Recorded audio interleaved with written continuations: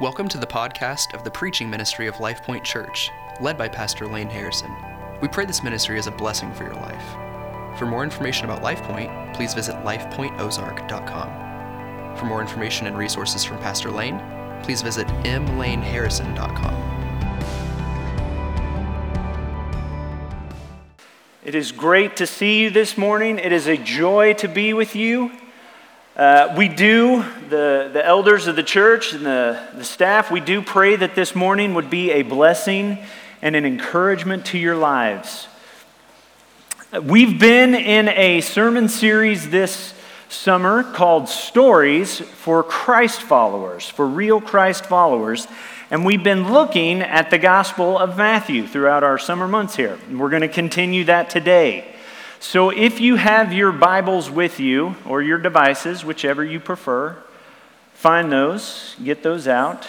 Matthew 17 is where we will be today. So at Life Point, we do talk about our theological perspective, how we understand God. We believe that God is mystery, that He is greater than our understanding. His ways are higher than our ways. We cannot fully comprehend all of who God is and what He is about. We also talk about God as truth. He is truth. He does not access truth. It does not exist outside of God as something of a good idea that He likes to instruct people with. We believe that God Himself is truth. And finally, as we talk about our theological perspective here at Life Point, we talk about God as story. He is the author. He is the source of all things. He is the theme. He's our goal. He's the objective. He's our guide. And He is actively at work in creation to bring us into fellowship with Him through His Son Jesus by the power of His Holy Spirit. And as I think about God as story and His activity in our lives, I think about how Jesus came to us. And He showed us that He is the way, even while we were following our own ways. Now, I don't know about you, but most of the stories in my life, I remember because they took directions that I had not initially anticipated or prepared for. I remember early in the life of our church, some friends got together and we traveled up to Chicago for a weekend. I don't know what the reason was, just probably good times, but for some reason, me and one of my friends, we got to stay separate from a group of other friends. And so the plan was, let's go get settled in our places, and then we'll meet back to have dinner. I'm pretty sure it was pizza. We were in Chicago. So I spent 3 days that afternoon in Chicago with my friend, wandering around the city. This is just when those iPhones had come out, and we were following the maps, the smartphone, two dumb guys following a really smart phone, wandering around all of Chicago. We were on both sides of the river. There were words, there was some laughter. There was a shared sandwich at one point. We hopped on buses and trains, and it took us all day lost in Chicago after some pretty serious threats about throwing his dumb phone in the water. We did end up meeting our friends for dinner. And then that evening, the trip got even better as we were walking to the train station to go back to the place where we were staying. It was a hostel in Chicago. And they were doing maintenance on the train. And so we walked to one stop. They were doing maintenance. It was closed. So we walked to the next one. It was closed. For like 5 miles, we kept walking and holding out hope that one of the train stations would be open that we could hop on, even if it was a train to the wrong place. We were just wanting to stop walking. But that was a very sweet time of just being utterly lost and hopeless and confused. But we had the fellowship of one another. And we did eventually make our way to our hotel. and we enjoyed Chicago. But our God, He's very good at His story. And our text today is an excellent example of God entering into His story to help His disciples understand who He is, what He has done for us. And He walked with them. He helped them. He kept them close. He did tell them things that they had trouble understanding, as we'll look at today. And He gave them signposts along the way to help them know what it means to be a follower of Christ. So my prayer for us this morning as we look at Matthew chapter 17 is that we would understand and see clearly that the willingness, power, and authority of Jesus the Messiah brings full provision for salvation and real faith for God's children. So let's look at our text. We're beginning in verse 14. And when they came to the crowd, a man came up to him and kneeling before him said, "Lord, have mercy on my son, for he has seizures and he suffers terribly. For he often falls into the fire and often into the water. And I brought him to your disciples, and they could not heal him." And Jesus answered, "O faithless and twisted generation, how long am I to be with you? How long am I to bear with you? Bring him here to me." And Jesus rebuked the demon, and it came out of him, and the boy was healed instantly. Then the disciples came to Jesus privately and said, "Why could we not cast it out?" And he said to them, "Because of your little faith.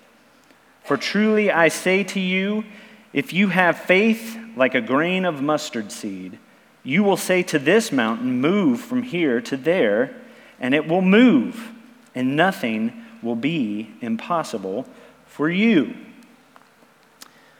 So, in our text that we're going to be looking at this morning, and we'll go a little bit further on down through Matthew 17, but there are three distinct sections in this passage of Scripture, and we're going to spend a little bit of time on each one this morning.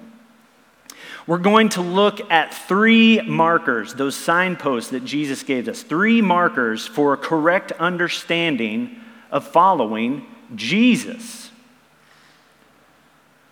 So, in the section previous to our verses this morning, Jesus has been on the mountain. He has been transfigured before Peter, James, and John.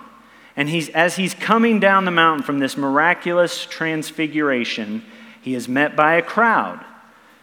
And a man in desperation for his sick child runs up to Jesus. His son suffered horribly. These seizures that he experienced were a threat to his life. And the man asked Jesus to heal his son. As a father, there's something very familiar about this man. He knew firsthand that something was wrong with his child, and he was outside of his control to do anything to make it right. I do believe this is one area of life where we can all find common ground. We all know too well through our experience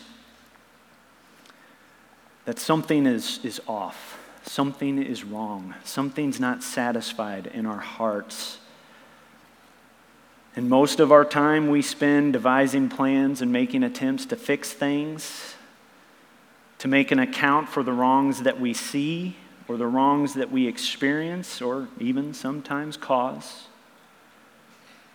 And this is where we like to look at our own lives and pray and hope that compassion and empathy will win the day. But then we see Jesus' response, and it's a perfect response in my opinion.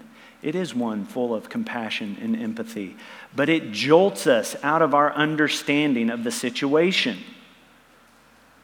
Jesus hears the pleas of this man. He sees the failed outcome of his disciples' efforts, and he sees a broken and sick child and a desperate father. And he asks, "O faithless and twisted generation, how long am I to be with you?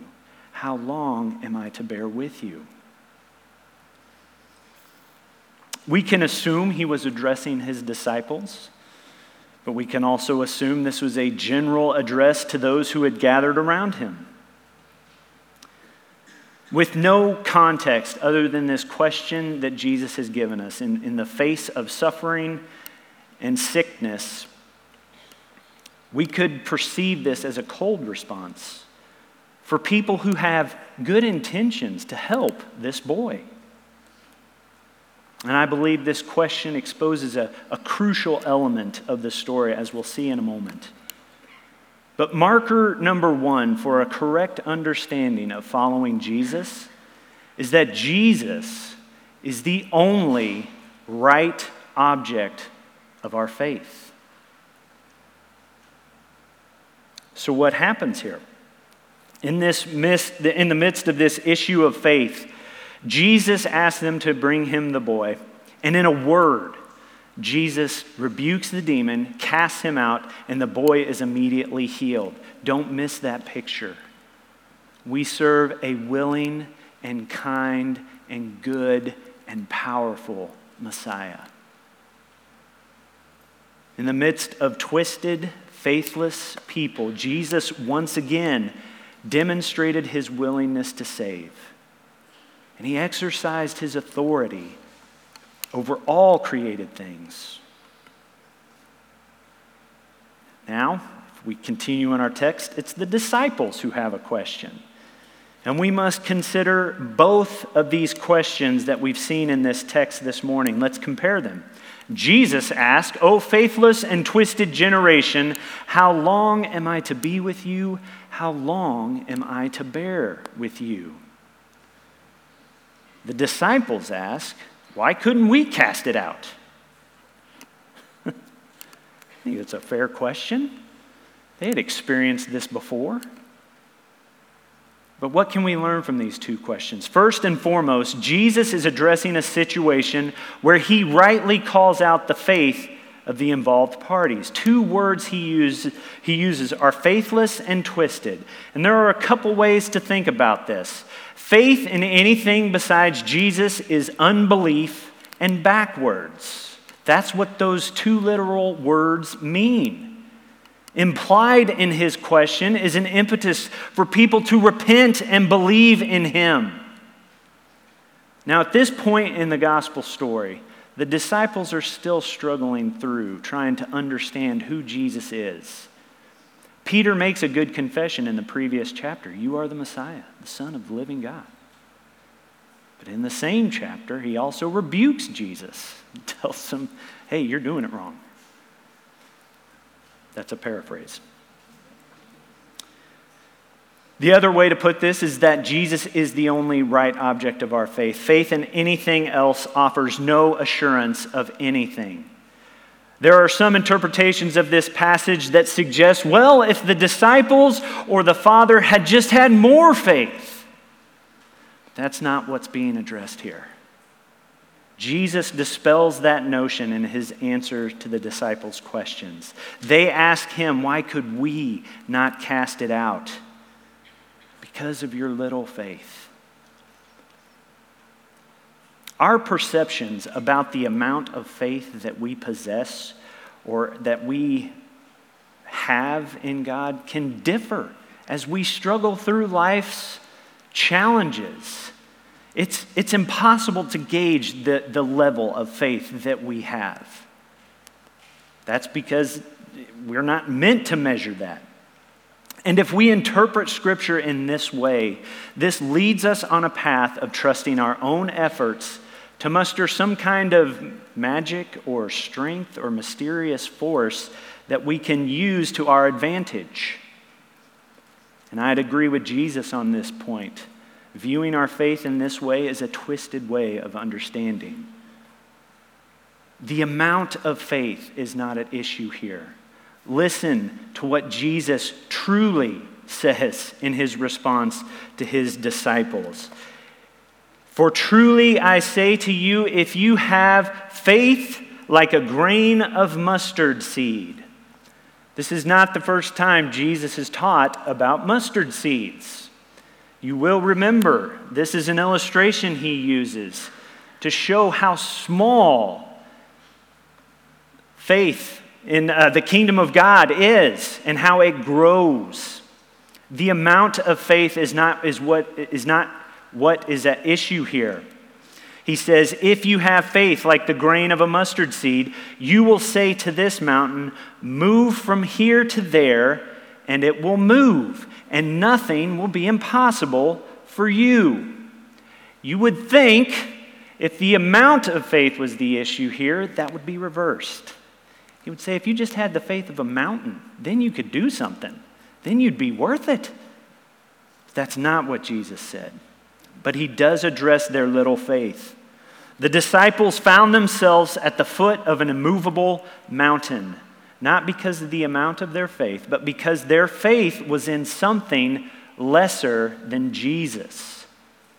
We don't know for sure whether it was their faith in their position as his disciples. They had been walking with him. They had been treated as close acquaintances of Jesus, whether it was their experience, as I mentioned earlier, of casting out demons previously, even their good intentions of bringing healing to the boy. Maybe that was the object of their faith. But what is clear is that their faith was not in Jesus.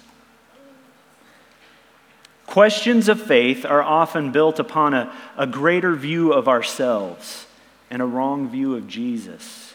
And this matters for our daily faith journey. The foundations of our sin, the foundations of our life have been destroyed by sin. As I mentioned earlier, we all experience and recognize something is off. We have been separated from God, the Bible teaches us, because of our sin. So we look to anything and everything we can find for security. We look to anything and everything to find truth. We look to anything and everything to find meaning. Yes, even healing. Something, anything to build the foundations of our lives upon. We want this control. And the world offers us no lack of options to put our faith in. The great hymn, Come Thou Fount, says, we are prone to wander. And Lord, we feel it. We look to wealth, comfort, intellect, technological advancements, influence, strength, pleasure, relationship, anything and everything. But all of these things twist our focus away from Jesus and deceive us. That is what Jesus is calling his disciples to understand. Faithless and twisted generation. Look to me. Jesus teaches us that even the smallest amount of faith placed in the right object is how mountains are moved, or how the impossible is made possible. Now, as to the matter of healing, friends, I pray you would see the good and gracious and kind Savior in our text this morning. There may be a temptation brought on by the weariness and just difficulty of life's challenges to want to start to blame when we don't see miraculous things. One, that's not because they're not happening. But two, we're tempted to blame ourselves for not having enough faith. We are tempted to blame others for their misplaced actions, words, or sentiments when we don't experience relief. We are even tempted to blame God when the mountains don't move. But friends, see in our scripture today, with a word, the boy was healed.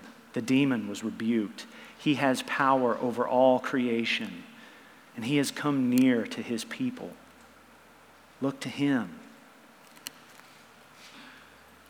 Jesus is a good Messiah. And the enemy, Satan, is all too eager to distract us and to take our focus off of Jesus. He is the only foundation from which we should build our lives. He is our strong tower and refuge. He is the only one who makes the impossible possible.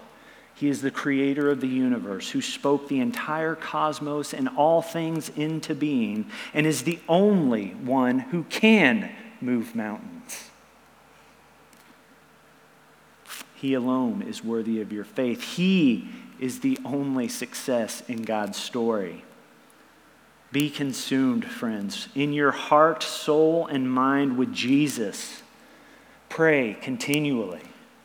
Repent often. Meditate daily on His word and testify to His work.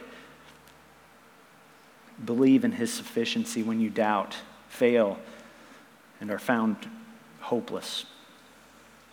Trust He is a willing and good Savior. He is. That's who He has revealed Himself to be.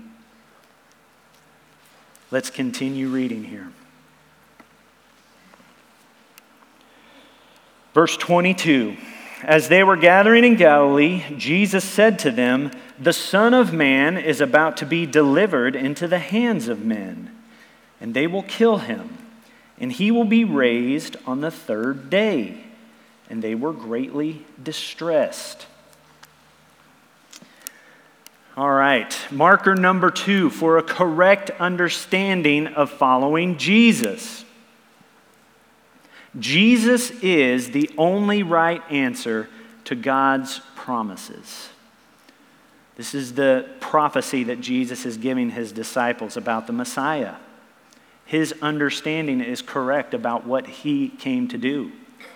And He is the only right answer to God's promise. Now, I entitled the sermon this morning, Faith, Fortune, and Freedom. I have some explaining to do.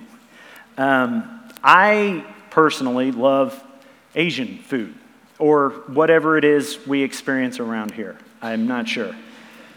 But I grew up on this stuff. I lived here, was born and raised. And as a kid, and to be honest, my favorite part about the experience of enjoying Asian food is when the check comes and there's the little fortune cookie.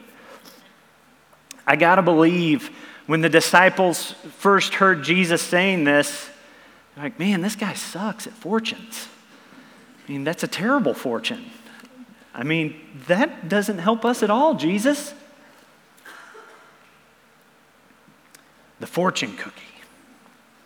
As offensive as it may sound, I actually enjoy the cookie. I enjoy the fortune too. I like looking for my numbers. I like reading the incredible wisdom of the age and thinking about all the amazing riches and experiences that are headed my way. I love it. It doesn't cost anything. They just bring it to you.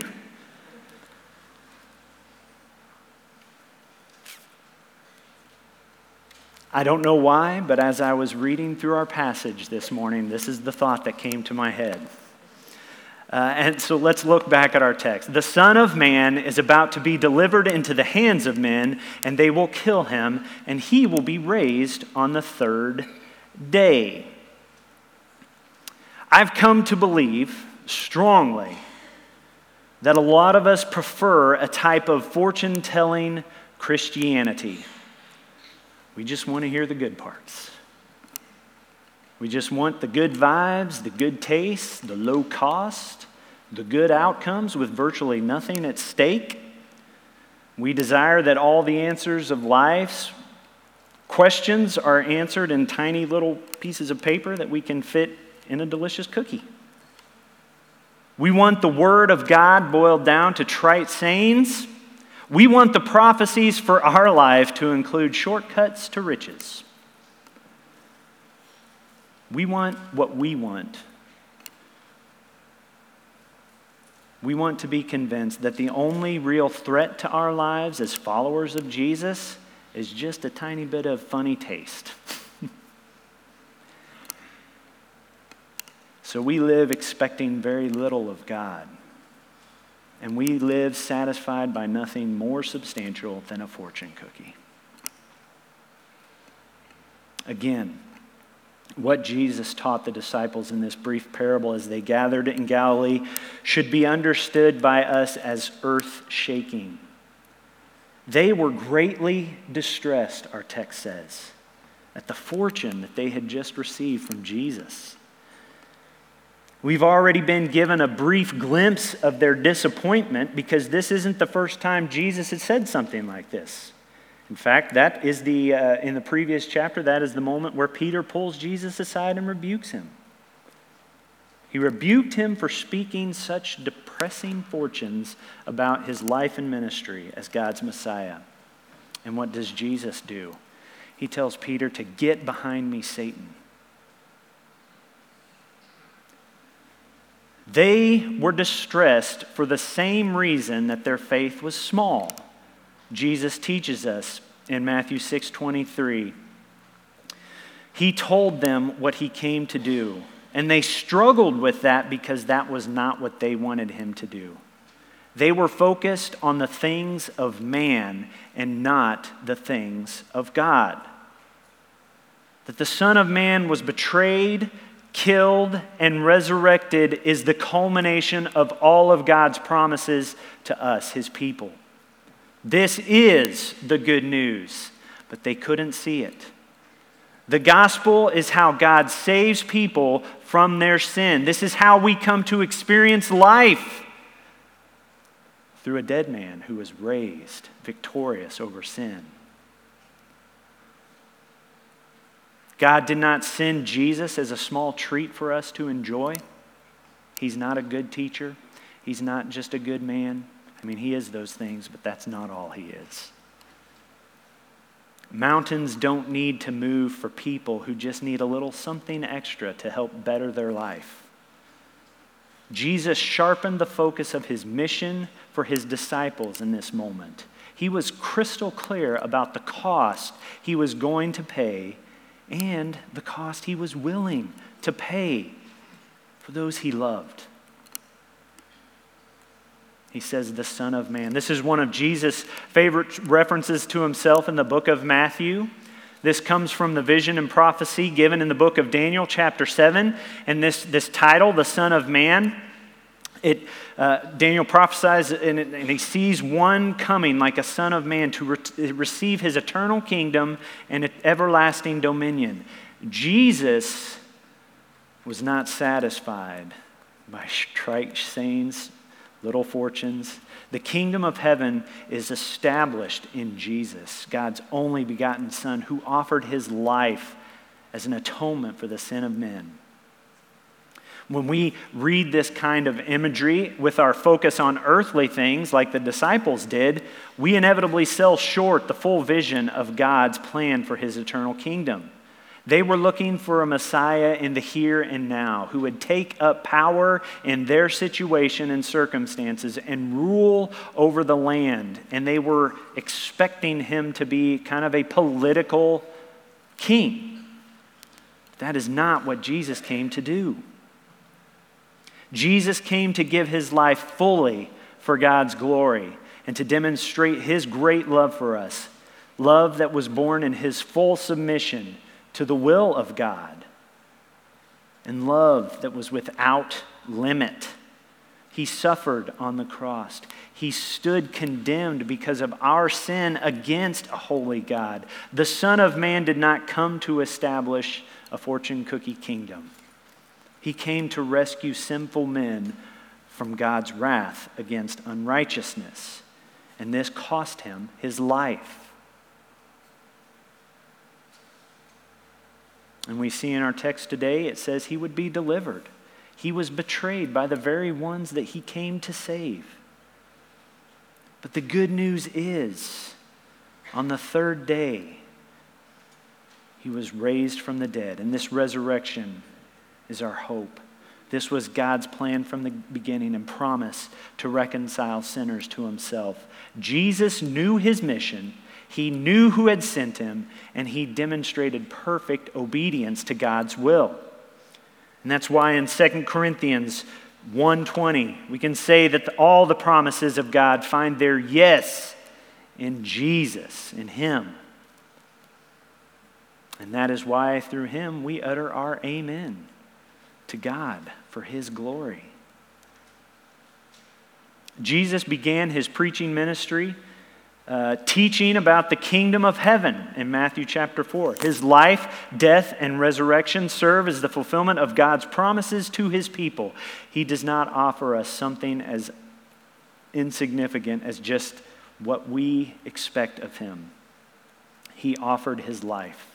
He offered everything. Jesus is the only right answer to God's promises. Friends, our generation is no different than the disciples and the people that encountered Jesus at the foot of the mountain. We are faithless and twisted and in desperate need of a Savior. That's why Jesus came. Repent and believe this gospel message. When we talk about repentance, what we mean by repentance is kind of living in that distressed state that the disciples found themselves in. We want to believe the lie that we were told in Genesis chapter 3, that we can be like God, that we know good from evil, that we have control over our own lives, that we know what is right and wrong for us, that we know how to live best according to our needs. But in repentance, Jesus is calling us to abandon our understanding of things and turn and believe Him. Your hope for salvation is in one who is resurrected, not in your efforts to figure it out. Repent and believe the gospel message. Turn to Jesus, the author and perfecter of our faith, who for the joy that was set before Him endured the cross, despising the shame, and is seated at the right hand of the throne of God. God sent His Son because of His amazing love for us. He was betrayed. He died as a ransom and payment for our sin, and He rose from the grave in victory over sin, death, and Satan. And this is why we rejoice. This is not an opportunity for us to distress or become anxious, but to trust that God is good and has given His life so that we can know Him. Let's keep moving down the road here. In our text this morning, let's look at verse 24. When they came to Capernaum, the collectors of the 2 drachma tax went up to Peter and said, "Does your teacher not pay the tax?"